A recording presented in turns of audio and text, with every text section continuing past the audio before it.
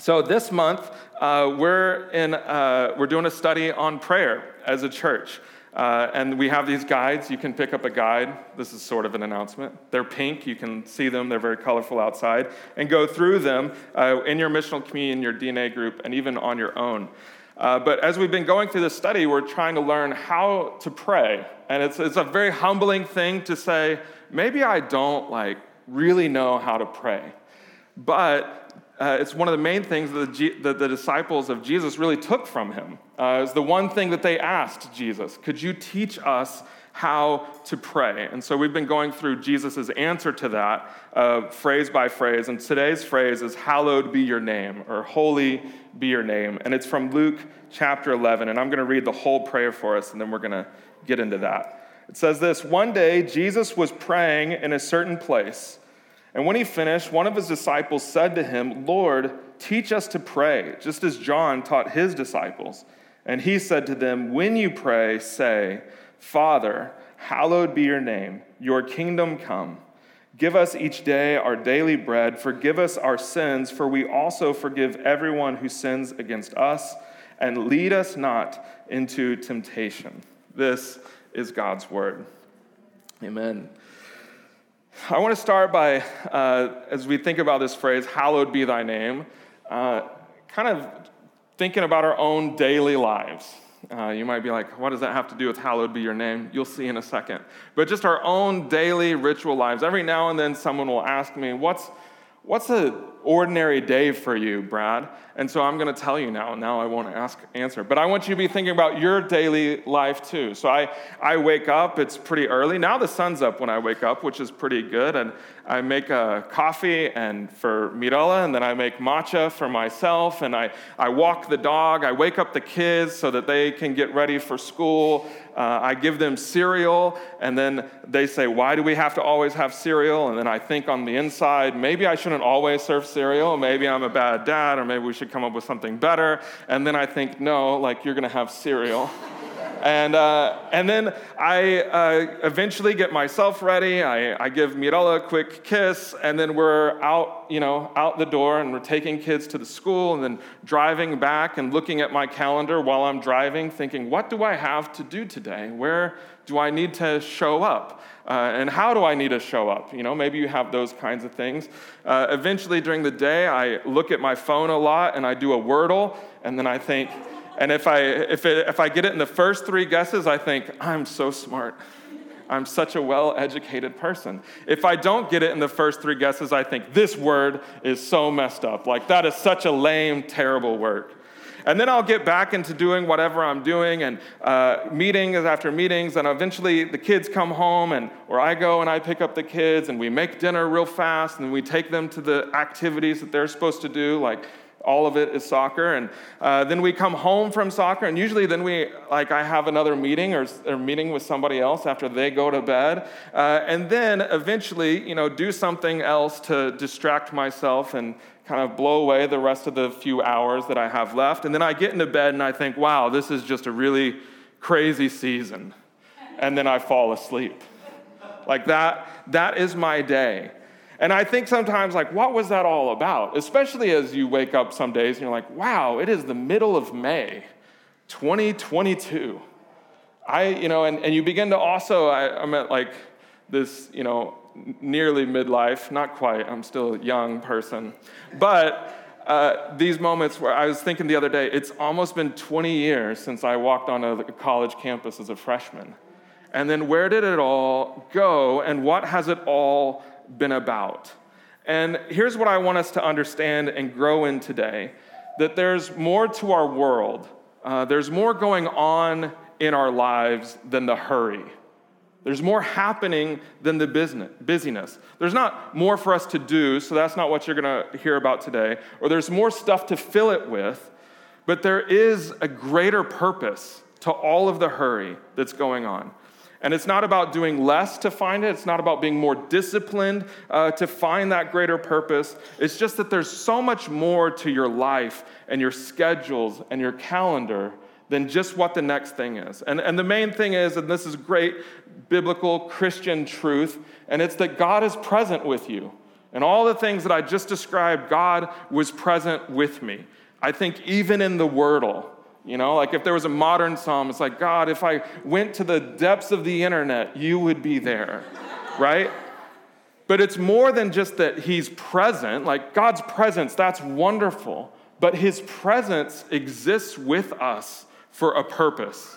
And that God has a purpose that he's wanting to enact in everything that we do, everything that we worry about, every place that we go, every person that we talk to. He has this purpose, and it's to make his name great in all of it. That's his whole thing. And today's phrase, hallowed be your name, is this prayer, and it's a posture that really draws us into a life where we rest our heads on our pillows at night, still tired, still fatigued from all the things that we've done, but we rest our head praising God, exalting him for all that he did and how great he was in everything that we did. And so we're going to pray and learn how to pray, hallowed be your name, where we come to live our lives understanding that they matter and where we ache through that prayer. This is what this prayer teaches us. It teaches us how to plead with God. God, make yourself great in my life. Make it great. And that's what hallowed be your name is all about.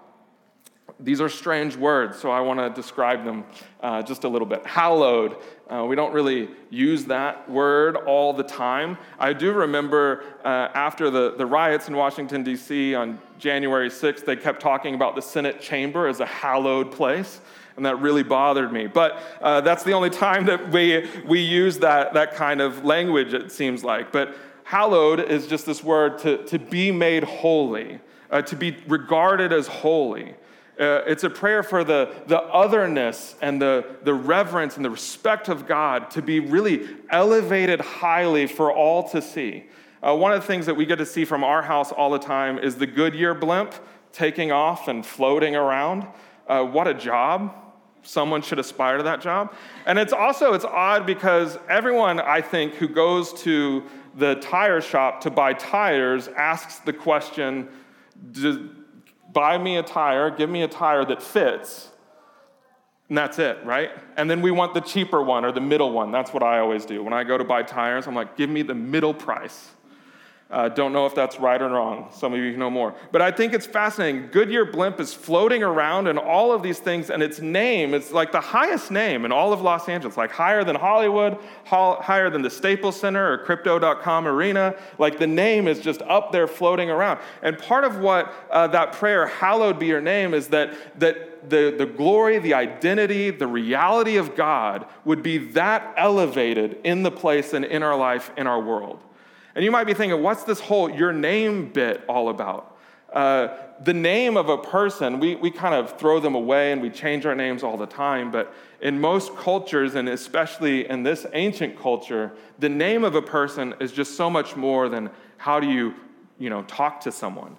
In the center of Roman cities and villages, there would be this big pillar out of stone, where all the people would come and they'd interact. But on that pillar of stone, there'd be etched into it the family names of the people in the village, especially if they were free people who had wealth and who had an ability to do that. And what would happen is the goal of a person, or the Roman race, before it was called the rat race, it was called the Roman race, or the Corsa Romana, if you want to be real cool later. But the whole goal was to develop enough wealth and influence that your name could get elevated on that stone. And they would etch your name higher and higher and higher. And there was this sort of, categorization of people based on how well you performed in this life. Did you win a battle? Did you buy new farmland? Did you, gain more servants? And it had real life implications. As your name went higher and higher, your status grew in different areas. So if you went to the amphitheater to watch a play, you would be ushered into the better seats. As your name went up, you were put closer and closer to the front.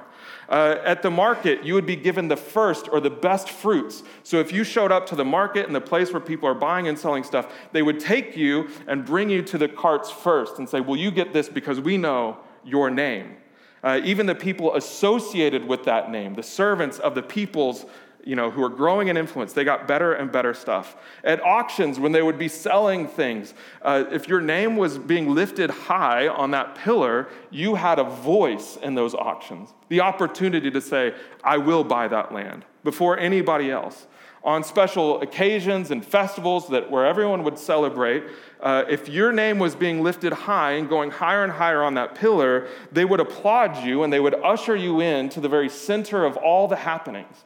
Why? Because your name is getting lifted higher and higher. And so the goal of everyone with means was to progress higher and higher.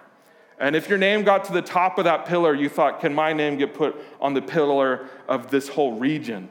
Because they had those two. And then could I put my name at the very center of Rome and watch it get elevated and elevated as well? See, a name is so much more than what you're called by. A name is your authority, your personhood, your presence, your influence. And so Jesus is teaching us to pray for God to not just be known, but to be given that kind of authority above all things and to all areas of life. That he would be ushered to the very front row of everything that's happening. That he would be regarded and he would be given the first fruits and the best produce and all of the wonderful, that he would be regarded in that way. For him to be adored and to be worshiped, to be ushered into the very center of our lives. So this prayer, hallowed be your name, is a bit of a dangerous one. Like we say, there's these dangerous prayers like, God, use me. Like that's a really dangerous prayer because what if he answers it? Side note, he's always answering it. So you can pray that if you want to, but God's going to use you and he's going to call you to hard things, whether you say that or not. But this prayer of saying, I want him to be lifted high, to be put in the center, for him to be revered and given all respect and glory and honor and worship, that is scary because it means other things are getting pushed out. Other things have to get put away.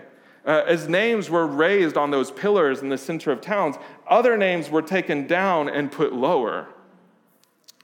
And so as you place Jesus at the center of your life, through this posture of prayer that says, I want your name to be great and to be lifted up high in my life, other things are going to get pushed out. And one of them is yourself.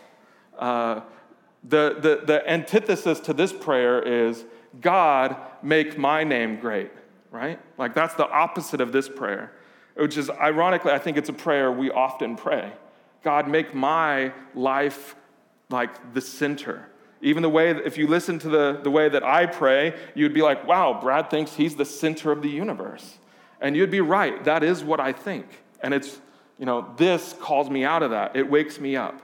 And there's a lot of, we think about making our names great. You might say, I don't want to be famous. I don't want my name on a billboard. I don't want a for-your consideration, campaign that's like, please let Brad gain Best Supporting Actor award. There's a lot of other ways that we try to make our names great. Like we worry about relationships and how other people perceive us because we want our name to be higher and better. We fight against other people who might be taking something from us, or they might get the opportunity to take something or take a space from me. And so we fight them because we want our name to be higher. We make ourselves very special. We say, well, nobody around here has my specific life challenges. They don't have my story. Yeah, this one person, she's a lot like me, but she grew up in New Mexico, so she can't relate to me. We make ourselves special like that so much so that nobody can speak into our lives because no one's just like us. That's just a way of saying, my name is higher than all of your names. We climb relational ladders. We like to spend time with and eat with people and be in environments where people are clean and beautiful and put together. Not the bad and the ugly, but the put together. Why? Because that's like a better status. It's a better place. That's the kind of person I am. I'm the kind of person that eats at good restaurants and wears, good clothes. Making our name great. We might even host people and welcome people in our homes, but it's a performance to make other people marvel at us, not making space for people to grow and have relationship with one another. And so I'm sure there's other ways that you try to make your name great. But I just want to pause and kind of ask this question. What does life feel like when you're trying to make a name for yourself? What does that feel like? What are the results? What do you how do you feel when you're making yourself great like that? Does that question make sense? Sweet. Because as I was asking, I was like, I don't know if it does. It makes me exhausted. Exhausted? Yeah. Why is it exhausting? Because you're just trying all the time, working all the time. Yeah. And it's never quite enough. Yeah. You never quite reach what you're expecting. Totally. Always trying. Yeah. Because if, you get into that exclusive magic magician's house that they have in Hollywood, and then you find out there's rooms inside that place that are even more exclusive. It's a never ending. Yeah. Tripp's been in there. He's, impressive. What else? It's exhausting. That's good. Honestly, it feels really, really good.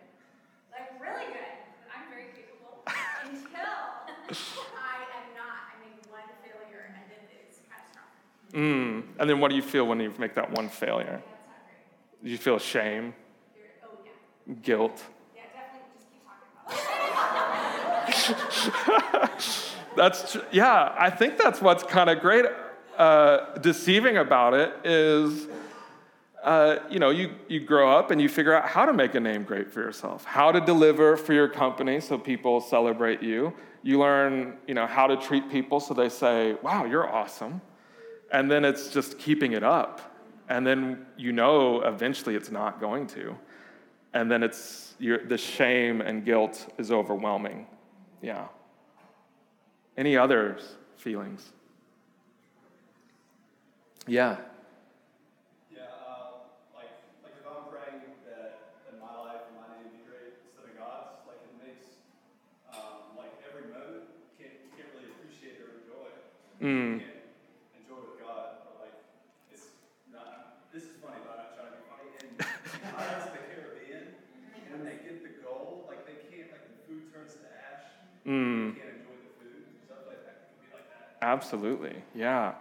Yeah, because there's a level even where you're living your life and you're watching yourself so much that it's like your life becomes a play instead of your life becoming just a life. Yeah, I call it being a tourist. Being a tourist in your own life. That's good. Yeah. Any others? Put expectations on other people that are not where they should be. Yeah. Because you need them to do something for you so that you keep looking the way that you need to be. Oh, totally. Yeah. You need other people to be performing so that you can keep performing. Yeah. I think a lot of fear and anxiety is you're always kind of hedging your bets and trying to share in ways that will not offend anybody or will not Right. show you in a potentially unfavorable light. Right. Yeah. Which is isolating. Nobody then gets to know who you are because everything is filtered. Because we know that you don't, or at least we're told, you don't get higher and higher if you say, hey, you know what, I messed up, or I don't feel good, or I don't like being here, or I'm in a crappy mood like that. No one moves. Yeah, this is what I really think. Yeah, that's not the way. And so which is very isolating. Yeah, that's really good. When we pray, Jesus, I want your name to be holy and for your name to be lifted up higher than all other things, that gets pressed out. All the stuff that we just talked about, it gets pressed out. And we say, Jesus, you must increase and I must decrease. The classic discipleship, prayer and heart posture towards God is, I want you to increase and I want to decrease. Make no mistake about it, this prayer, and really all prayer, is surrender.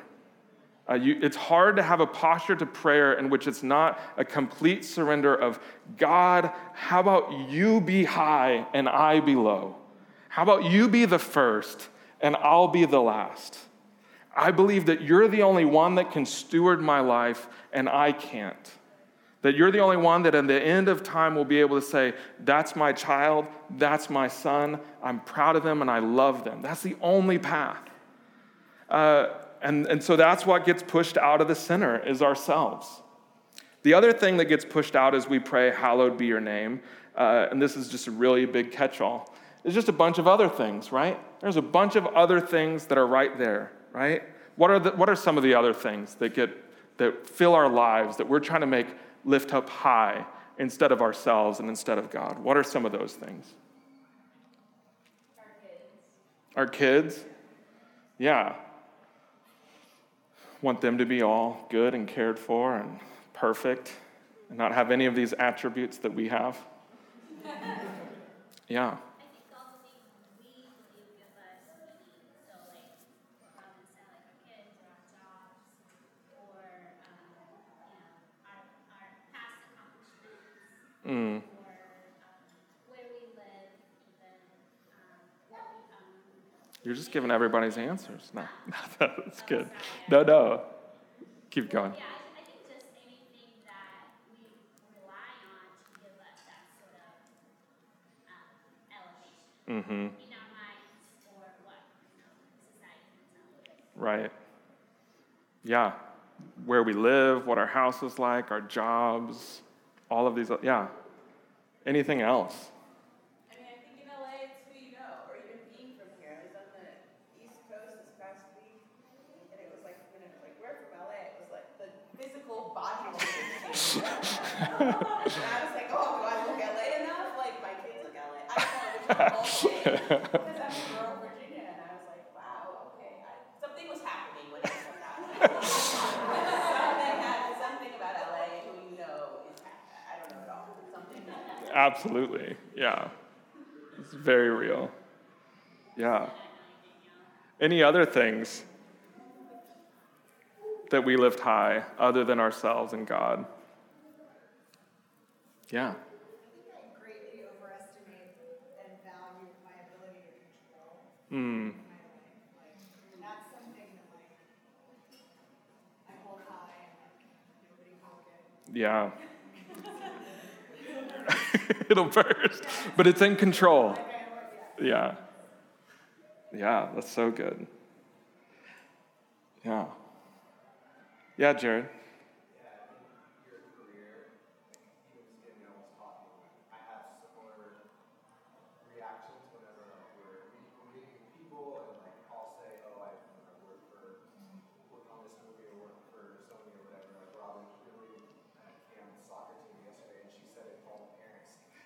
In that moment, felt like, oh, I have to live up to how Yeah. Yeah. Yeah, it's which is the career and the projects that you work on, and then then you have to live up to that status too. Like I have to behave like a person but little do they know I was just in a room making something. Yeah. A closet. Yeah. Yeah, that's really funny. With your kids right outside the door. Yeah, totally. Yeah, and so I think this is one of these evaluations that I do, even in my own life, have often left me to this uncomfortable place of, okay, what am I supposed to do? You know, there's these things that I put up really important. So work is something that you might even say I idolize, and I just love, and I have to do well in work. And so the solution is, okay, should I quit my job and not work anymore? Is that what it means to banish those kinds of idols? Be like, no more work. Or with your family and with your kids and your relation. Okay, I'm just going to get rid of my kids. Is that what I'm supposed to do? I'm just, no more of them, or I just shouldn't care about what my kids do. Or our hobbies or our arts or the projects that we work on or our careers, I should just stop, right? And then problem solved. My heart is good as long as we take those things out. In the Old Testament, they had things that they worshiped, like we do. We were talking about things that we worship. And they were statues and figurines and gold medallions and stuff like that. And when the prophets would come and say, you need to get rid of these idols, they would take them in their hands and they would go out to the fire pit and they would chunk the stuff in there. Or they would go out to the far reachings of the town and they would just throw them out. And so it's great that that's what that meant for them to banish idols. But what does it mean for us to throw away these things? Because their existence isn't bad. Like, I'm glad we have jobs. I'm glad that we have work. I'm glad that we have careers that are influencing, like, the people around us, right? That we're all put in these places Monday through Friday or Sunday through Sunday where we get to serve and create things. Like, that's a really wonderful thing. Our kids are given to us, like baby dedication. There's some evidence of it. It's like, oh, we're supposed to steward them, right? We're supposed to care for them. The thing is that they're not bad, right? They're good things. These are all really wonderful good things, except for maybe the desire to control. Yeah, but they're all really good things. Even that, stewarding, like, to have dominion and domain over something. We were created for that. It's just that these things were not made to make you holy, and they weren't made to be lifted up as holiness. Like that image of the blimp that's just so quickly, easily going to pop because it can't carry the weight of what we're trying to pull up. They were made, all of these things, your work, your careers, your families, your houses, your relationships, all of those things, they were made by God to declare His holiness. That's how they were made. Not to create holiness, but to display His holiness. And so what if, with every one of those things, we would ache and long for and pursue God's holiness to fill those things? So and this is a real question for you guys. What if, with work, you were saying, God, I want you to be holy in this? Yeah? So what else? This is a real question for you guys. What if, how did I word it here? What would happen if God's name and presence was made holy in those places and relationships and things that fill our lives? What would happen, you think?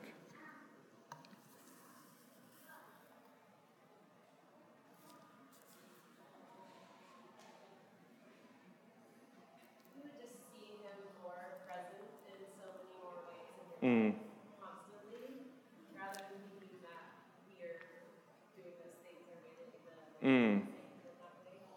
Yeah. I feel like there's not really an answer because God, once we let Him and open that gate, we don't know what He would do. Yeah. We have all the answers to things and programs that we put in place, so we know what would happen if I do X, Y, and Z.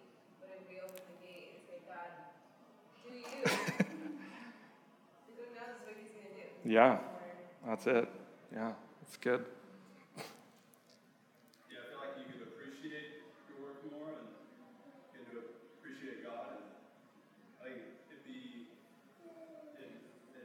enable you to treat like your colleagues or investors or whoever, able to treat them in a better way, like a right way.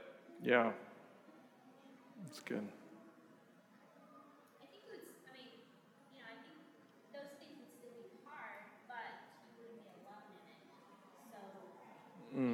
Carrying the weight or the pressure of feeling like you have to continually perform.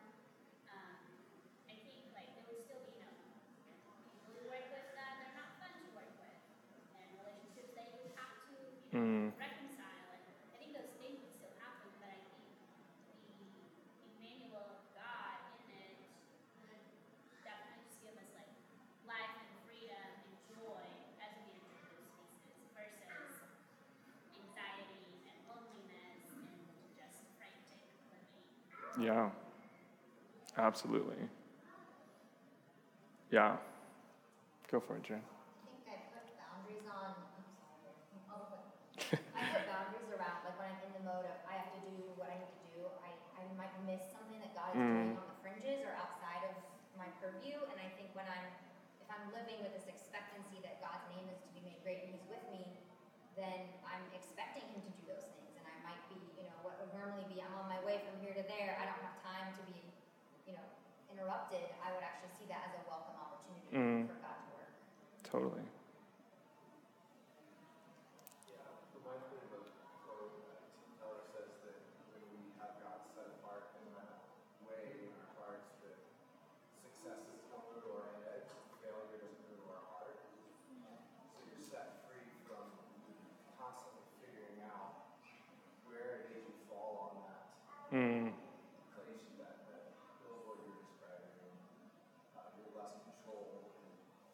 motivated and really try to apply that constant comparison to your own expectations, other people's expectations.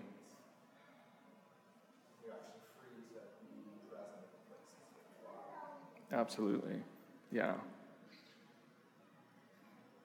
Yeah. I think it would just be, I think we'd get quickly overwhelmed, even to Steffi's point of like, what's happening when we would say, God, I want you to be holy. I want your name to be lifted high. And that overwhelmedness, I think this is how prayer is cyclical, is we would begin to realize, there needs to be a miracle in my work environment for his name to be holy. There would have to be like an earthquake, a disruption to like wake people out of that slumber. There needs to be a disruption with my own children for them like to have God's name holy. And so then we're left just pleading and praying with God, make your name great and holy in my work, because you will have to do it instead of us saying we're going to do it. God, make your name holy in my marriage, make your name holy in my house, make your name holy in my art. Like that's what you would be left to do, because you would realize this calling is just too big and overwhelming. And this is why I want us to grapple with it and move forward in this kind of prayer, because as Jared said, it is freedom. It's the only kind of freedom you can have in the rat race of Los Angeles, right? It's in these prayers where our idols are turned from things that will destroy us and instead are turned into the arena where God's mission is taking place. And we get to participate in it. I'm going to say it again. I told myself I would. These prayers, may your name be lifted high, made holy. These prayers are where our idols are turned from things that will destroy us and instead become the arena of God's mission through us. That's why we pray, holy be your name. It's a prayer like these that Isaiah prayed whenever, in Isaiah chapter 6, there's this moment where he has this vision in the temple of God on this throne, and he's huge, like God is huge, and his robe and his cloak fills the whole temple, and it's like bustling out. That's some great, Jared, if you ever want to make this, then I'll be really impressed. That's when I'll be like, ooh, wow, you made the throne room in Isaiah 6. But it's this big, miraculous, glorious thing. And then Isaiah catches this vision of God blessing all things, all people, all creatures, the whole world filled with his glory and his holiness. And it's in that moment that then Isaiah hears God say, who's going to tell people about this? Who's going to go out there and let them know that I'm this kind of blessing God? And Isaiah says, here I am. Send me. And that's the prayer of God, may your name be made holy. And so just lastly, if you remember the Corsa Romana, this Roman race, where people build their names up higher and higher, and the thing to do is to work hard to move yourself up. What's fascinating, and it's repeated throughout Scripture, is how Jesus ran the opposite Roman race. Like, how does Jesus make his name great? It's through that. He does the opposite. Jesus ran the race down, down, down. As if he doesn't consider heaven and the glory of his relationship with his Father as this thing to hold on to, but instead surrenders it. He goes down, down, down. He goes into the depths of sin and humanity. He goes into the depths of pain and evil and injustice. He even goes into death itself.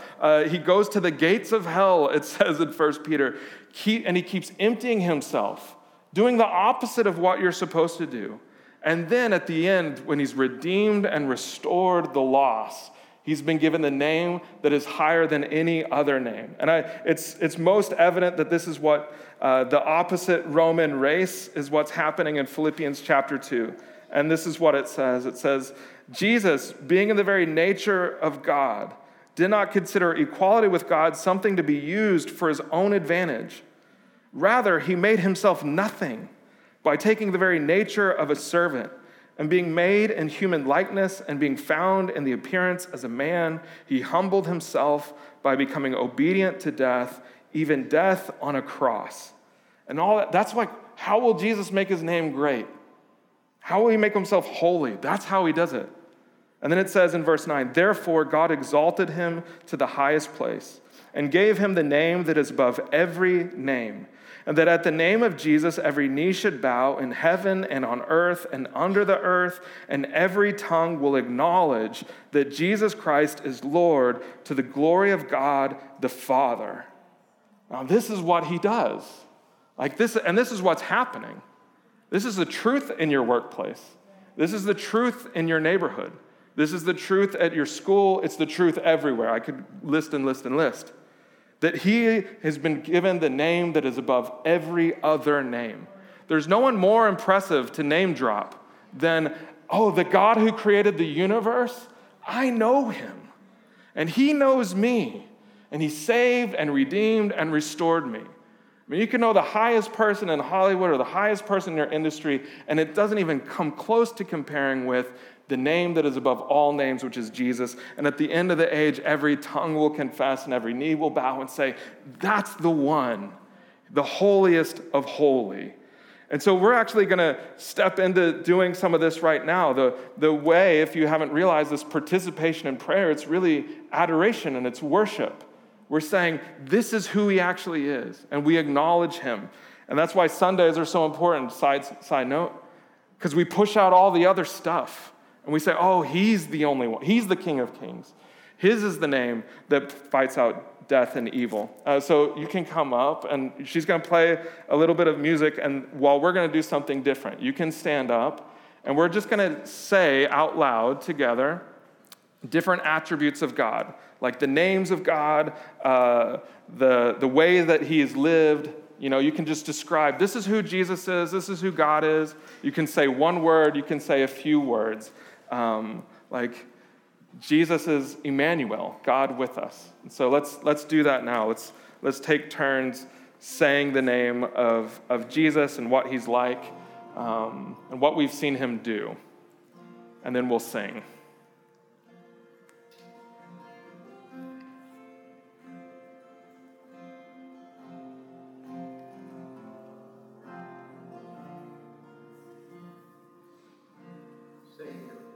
Savior, yeah. Provider. Prince of Peace. Forgiver. Joy.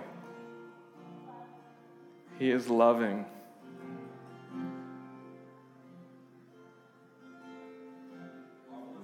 Marvelous. He is faithful.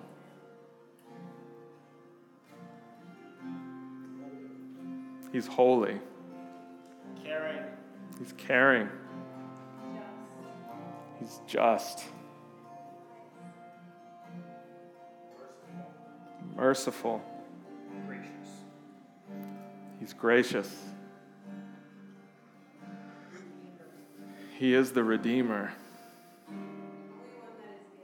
The only one that is good. He is sovereign.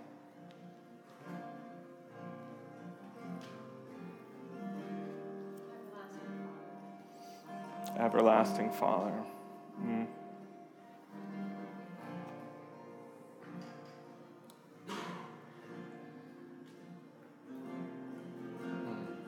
Creator.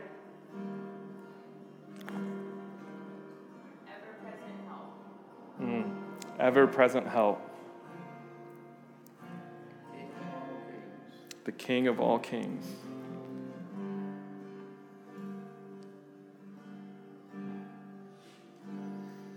Let's lift his name up high by singing together now.